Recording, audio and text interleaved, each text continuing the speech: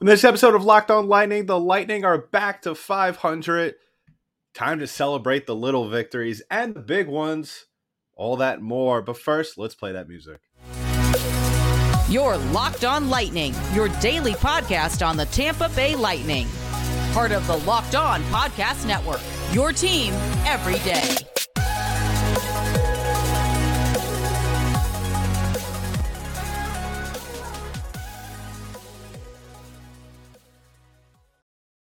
And welcome to another episode of Locked On Lightning, part of the Locked On Podcast Network. I'm your host, Adam Danker. Thank you for making us your first listen of the day. And if you're watching us on YouTube, thank you for making us your first watch today. And don't forget to subscribe to our channel, as well as follow us on any audio platform, wherever this podcast is distributed in audio form. We are there, and go ahead to subscribe. Hit that notification button as well, so you are notified as soon as the newest episode drops. On this episode, we are celebrating the big victories and little victories. The Lightning, like I said, are back to the 500 mark. Still very much a little bit behind in the division. Still very early in the season. Lightning pick up a big win on Friday against their rivals in overtime. Florida Panthers winning that game 3-2, and then jumping right back into it the next night at home against, I guess, should we call them playoff rivals? Because these teams have played each other numerous times in the last couple of years. I guess they're playoff rivals. The New York Islanders haven't seen this team since the last game of the season. Last time these two teams played, it was a win, a come-from-behind win on the island for the Lightning. Steven Stamkos had a hat trick in that game. And a little bit of different story in that game. Braden Point finally got his first goals. Well, not his first goals this season, but still, I think it almost seemed as though he's been kind of quiet. But we'll get up to that in just a bit. So, yeah, don't forget to subscribe to the show. Let's talk about the Florida game. So, Lightning had 7 power plays in this game. And you know, if you're a listener of this show, let's talk the power plays real quick, because I still am shocked about this. The Lightning had 7 power plays to deal with in this game. It almost seems, though, if you've been listening to the show or now watching this show on YouTube for quite some time, it seems as though the Lightning never get the calls. They never get the calls. And, you know, there were some instances in this game where I felt like maybe the Lightning, it was a borderline. There were some calls in this game that went the Lightning's way. And I feel like that's the case with hockey in general, and that's why it's so frustrating when you see the refs call something the other way and they call this the other way, depending on the game and the situation and all that. And we see this obviously in more so in football in the NFL, but a lot of times the Lightning get these calls against them, and in this game we saw not so much the case for them. But you know what? The Lightning didn't really take advantage of this. I still think are very much lacking in the power play production. I'm not going to sit here and complain about their lack of production. 2 for 7 on the power play in this game.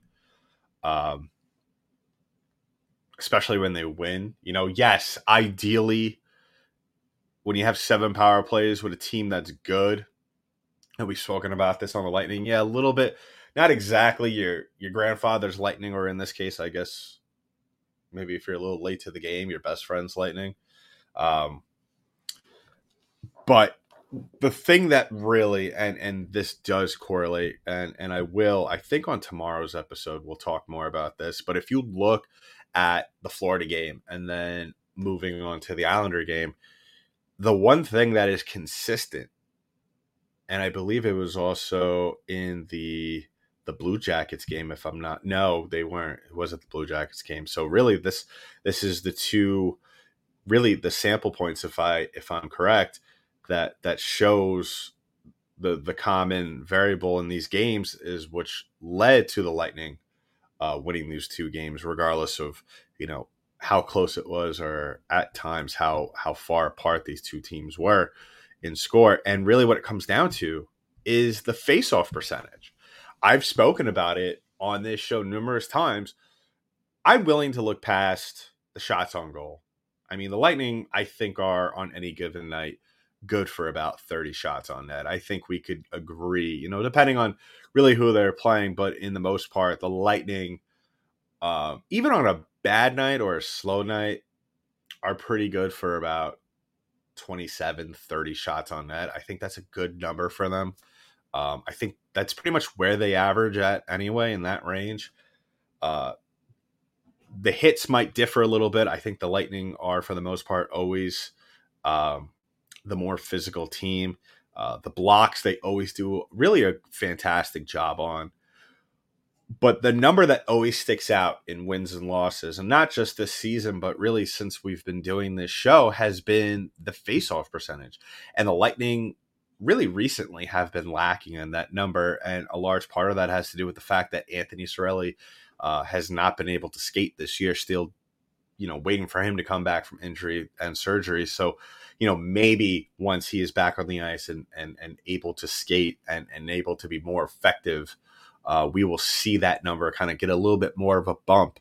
But, the Lightning really, I think, when they have those two numbers up, when they have the blocking numbers, when they have the face-off percentage numbers up and I think the 50 mark is probably, I'm not expecting the Lightning to go out there and win 60%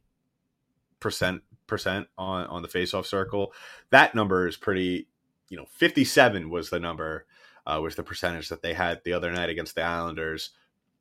And even that is an impressive number, I think, on any given night for any NHL team. So the fact that they were able to do it against a team who, the Islanders, they're what they may lack, and this is just me, some other hockey fans might think it's a little bit, might think I'm a little overreaching here, maybe giving this team a little bit too much credit.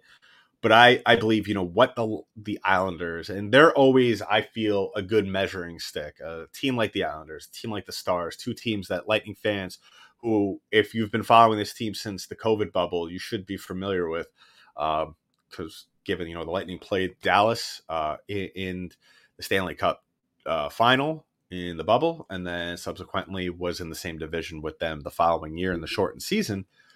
But what I'm trying to say is that these games, and I think I may have alluded to it in the last episode, may have not, or the episodes prior, but whenever the Lightning are struggling, I always think, and I may have said this quite a bit last year because it is true, whenever the Lightning are struggling, it's always good, win or lose,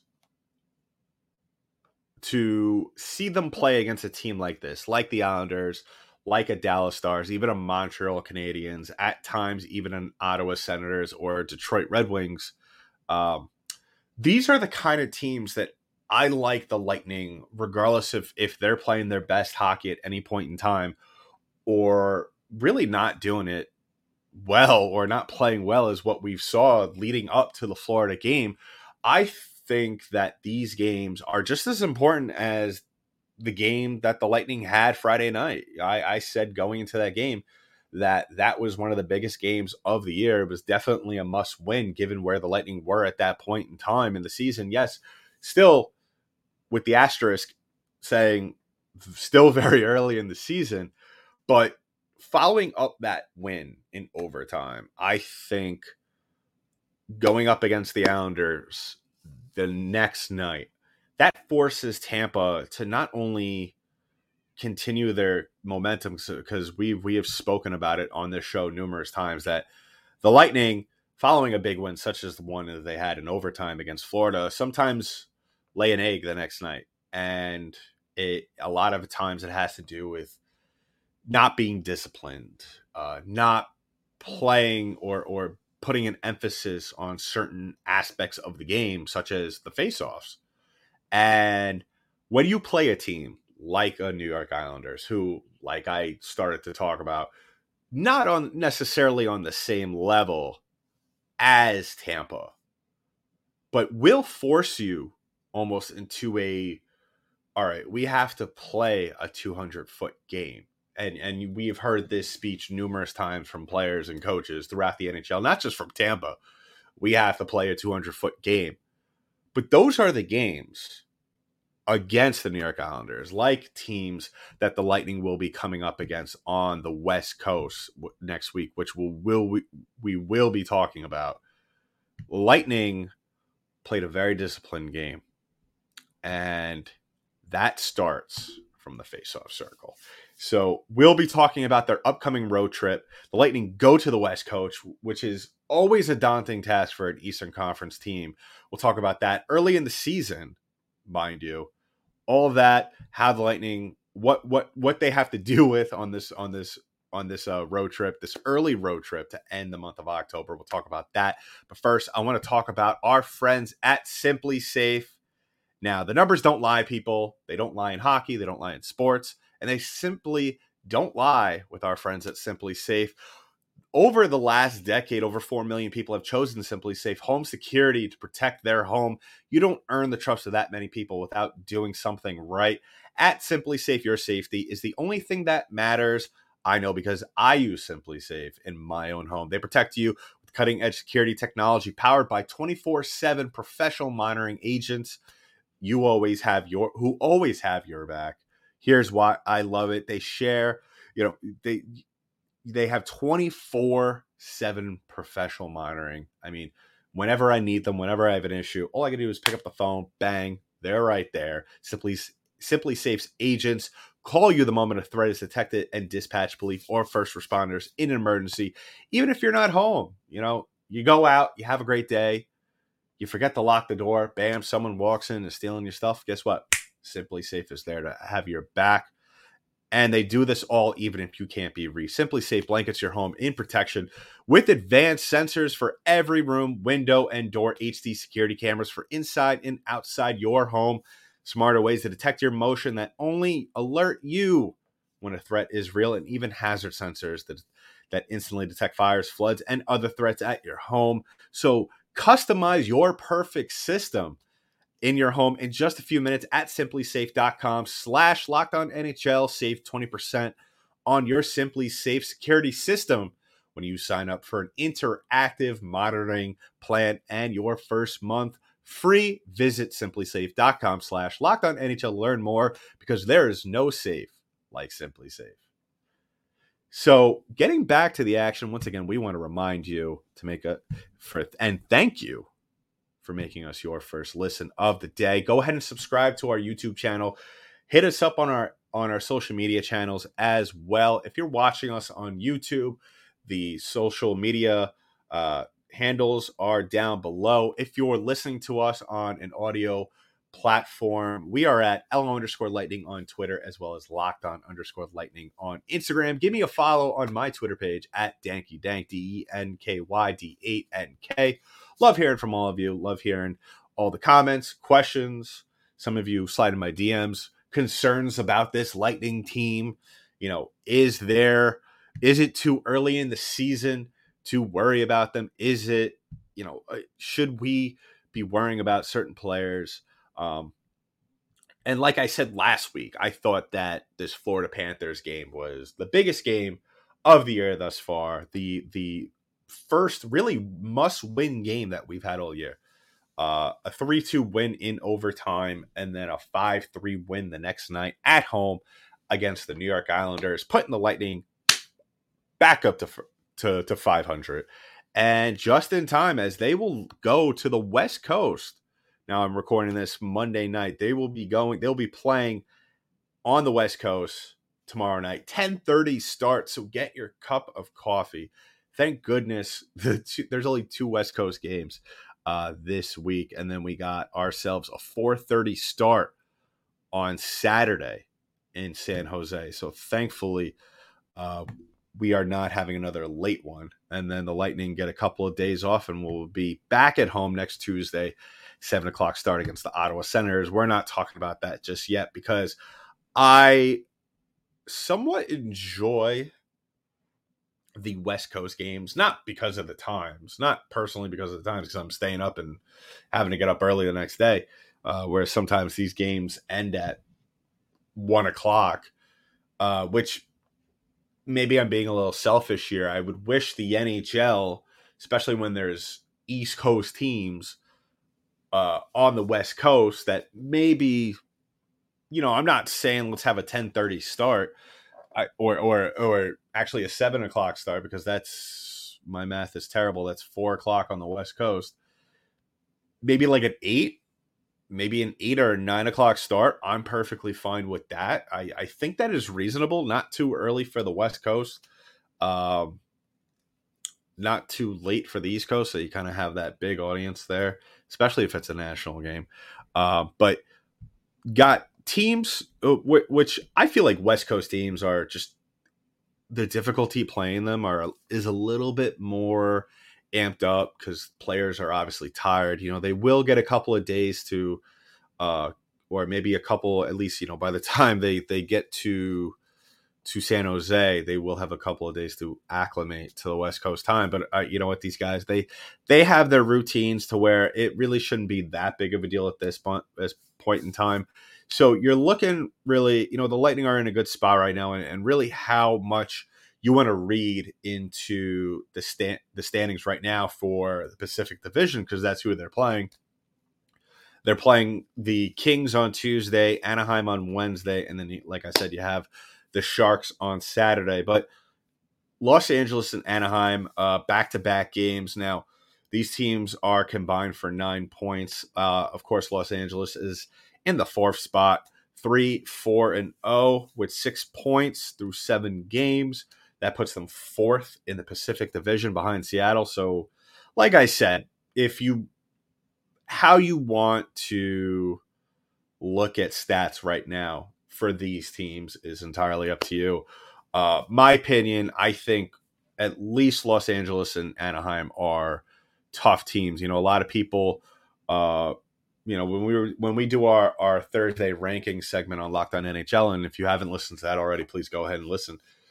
Me and my co-host on the national show, Chris Masilli of Locked On Avalanche, you may be familiar with him through our crossovers during the Stanley Cup final last year.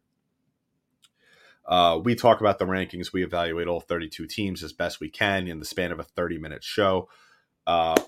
These are two teams, Los Angeles and Anaheim, who I think have, the pieces. They're not going to be at the top of the division with Vegas and Calgary, but they're teams that are tough. They're grinders. They both have, in my opinion, still goaltenders who, may be at the back end of their careers to some extent. And I'm, of course, talking about Jonathan Quick and John Gibson. I still think these are guys that are very capable. If you don't bring your A game, if you're not doing the things that we have spoken about on this show quite a bit, that the Lightning have failed to do in some of their maybe uglier losses, these are goaltenders that are very capable of going out there and pitching a shutout. And that is something you don't want to do against these two teams. These are especially teams that I feel like the Lightning are still a lot better than. I think if for our YouTube listener watchers or our YouTube audience, if I had to gauge the Anaheim and Los Angeles, I would put them like right here, and then Tampa would be like right here. Now, how does that translate to words for our audio platform listeners? I would say in terms of 1 to 10, if we're ranking these teams, I would say 1 out of 10, 1 being absolutely terrible and 10 being a undefeated team or a President's Trophy caliber team. I would say San Jose and Los Angeles right now are about a 4.5. I would view Tampa at about a 7.5. As much as I've killed these guys throughout the first, I guess, couple of weeks of the season, I still think Tampa, as top heavy as they are, should come out of, I'm not going to say that they're going to sweep their West Coast trip. That would be fantastic. I think those games are going to be very relatively close. I don't know about the San Jose game. I mean, a lot of people don't like San Jose. They're 2-6, right in the same boat, pretty much. Statistically better, a point better than Anaheim. So, like I said, where you want to rank these teams thus far throughout the first couple of games of the season, first couple of weeks of the season is entirely up to you. like I said, I think the Lightning should at least come out of this road trip 2-3. Ideally, you want them to come out with a sweep, collect all those points in regulation, come back home, and get ready for a division matchup against the Ottawa Senators. But yeah, these are teams that West Coast teams are just very. I view those road trips as a measuring stick for your team. Especially a road trip that could definitely give your team a ton of momentum. Especially the Lightning, especially after coming off 2 very tough games. And yes, even that game against the Islanders, in which they did put up 5 goals as opposed to the Islanders 3, I still think that was very much a tough game. The Lightning really grinded that out. They only had 26 shots in that game, so really had to do a lot physically to take control of those games. So yeah, if the Lightning could go into the West Coast and they could play safe and sound hockey and really stay with the basics. If they could take what they did in that Islanders game and bring that with them to the West Coast, if they're edging out 3-2, 4-3 games like that, I'll be fine. Especially if they're not getting a ton of shots off. If they're coming out of those games with maybe out of 5 chances, maybe 2 power play goals, I'm fine with that. I would like to see a little bit more of a variety in the goal scorers on this team, which we did see in the Islander game, which was good to see that. Like I said, we were able to see Braden Point get involved, Brandon Hagel involved, Corey Perry involved, Nick Paul with his first goal of the season, Alex Killorn with his first goal of the season as well. So you're starting to see a lot of other guys on this team really start to get things going, start to get on the board at least. I look at it, I think a player is a lot more, and maybe this is just me. Yes, you always like to see players accumulate points, and that's phenomenal. I love it. But when you start to see guys get on the stat sheet in the goal department, I think that really relaxes things around your entire team and makes you overall in the offensive part of things an effective hockey team in the attacking zone. So wrapping things up here on the show, I just want to keep talking a little bit about the goal scoring on this team, because it is very strange. I mean, listen, I spoke about this on the last episode. I am all for Steven Stamkos leading the league in goals right now. He is at 7 through 6 games, and that is phenomenal. I mean, listen, we all know he has the potential to be a top 5 goal scorer when he's healthy, and really he has made leaps and bounds, and I cannot stress that enough, leaps and bounds over the past couple of years to stay healthy, get his body right. And it paid off in a 100-point season last year for the first time in his career. And right now, listen, yes, I have stated many times throughout this episode that let's not play too much into the stats. But listen, you got to give credit where credit is due. The fact that he is leading the National Hockey League in goals right now with some of the names that are behind him, Artemi Panarin, David Pastrnak, Alex Tuch, Connor McDavid, Andrei Svechnikov. The fact that he's doing this at the level he is, at this point in his career and after everything that has come, you kind of have to take a step back and appreciate what he is doing. And not just as a Lightning fan, but as a hockey fan. So hopefully he could continue that momentum. Didn't get a goal in the last game against the Islanders, but listen, he can't score every night. The guy is human still, but still has 7. That's still quite an accomplishment right now. Braden Point, like I said before, starting to see maybe a little bit of uptick. Maybe he could carry some momentum into these West Coast games. 4 goals in his last 6. That's fantastic. And then there's kind of a little bit of a drop off here, which I'm not too worried about right now. You have Corey Perry with 2, and then you have Killorn, Colton, Paul, and Hagel, as well as Foote, all with a goal. And then some names here, little bit of a concern thus far. I mean, not really a bit of a concern, but the name that obviously pops out that does not have a goal yet, and also a plus-minus of -1 is Nikita Kucherov. Now, we all know it's coming.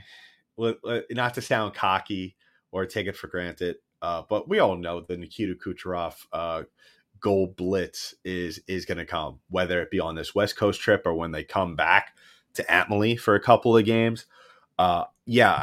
Listen, we've seen this throughout the playoffs. We've spoken about it.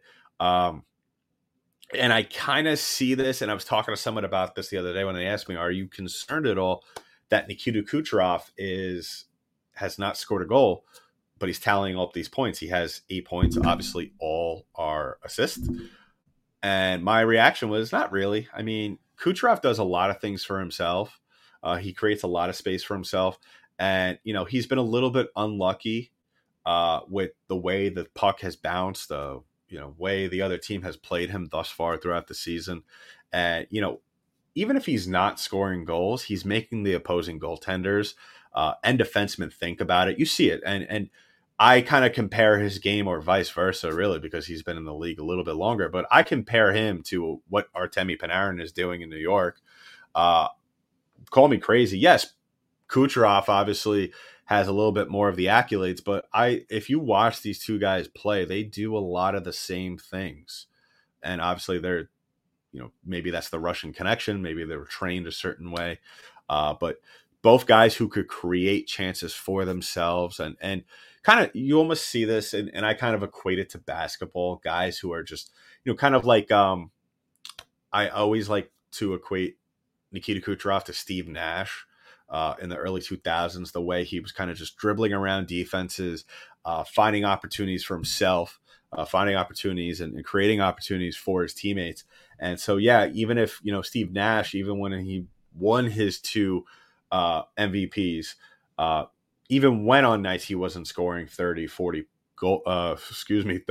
points, he was still having 15, sometimes, even more assists in a game. Obviously that may not entirely be accurate, but you get what I'm saying. And that's the same thing for Nikita Kucherov, is that, he's going to go through his phases where he's not going to score a goal in 5 games or 6 games, or, maybe score a goal here, and then we may not see him score for a couple of weeks, but he's still racking up the points. And as long as he's doing that and he's allowing his teammates to be productive and score goals and get going, I'm willing to be fine with that, because we all know, if history teaches us anything, and you could see it from the shortened seasons that Kucherov has had due to injury, is that he's always going to have a period of time where he's going to get going, where he's going to be scoring a fury of goals. And really that's what is going to be most valuable down the road, because we can't rely on Steven Stamkos or Braden Point to score every single night.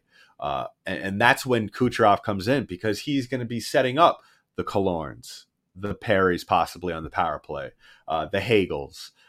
And he's also going to be chipping in 1 or 2 goals on any given night. And that is what makes him such a great player. And that's why it's so frustrating when you see him kind of play a little bit more with his emotions, get into stupid penalties, put his team, dig a little bit of a hole for his team. So, you know what? I'm not too worried about Nikita Kucherov right now. I think that this West Coast trip is going to be a big road trip for him. I would expect him to net. I wouldn't be surprised if by the end of the week, when we're talking on Monday's episode of next week, that Kucherov has picked up 3-4 goals by the end of the week, because these are the games. I think that now he's had a couple of days to kind of relax, kind of work on some things in practice. And I think he's going to be fine. I think he's going to, now that he's starting to see some of his teammates start to get going, that's going to relieve maybe some pressure off of him, whether it be self-inflicted or from maybe the conversations that are being had behind closed doors between him and his teammates or Coach John Cooper. So I'm super excited for this road trip. I think this is going to be even a bigger test for the Lightning than what we saw these back-to-back games on Friday and Saturday. And please go ahead and join us as we continue to talk about those games going forward in the week, as well as throughout the entire season. Because listen, Lightning got off to a slow start, but I still think obviously there's tons of hockey to be played for this team. And I think I would not be surprised in a couple of weeks if we are talking about them, seeing a little bit more of the Lightning of old, the Tampa Bay Lightning that we are used to. So that's been it for this episode of Locked On Lightning, part of the Locked On Podcast Network. I'm your host, Adam Danker. I'll talk to you in the next one.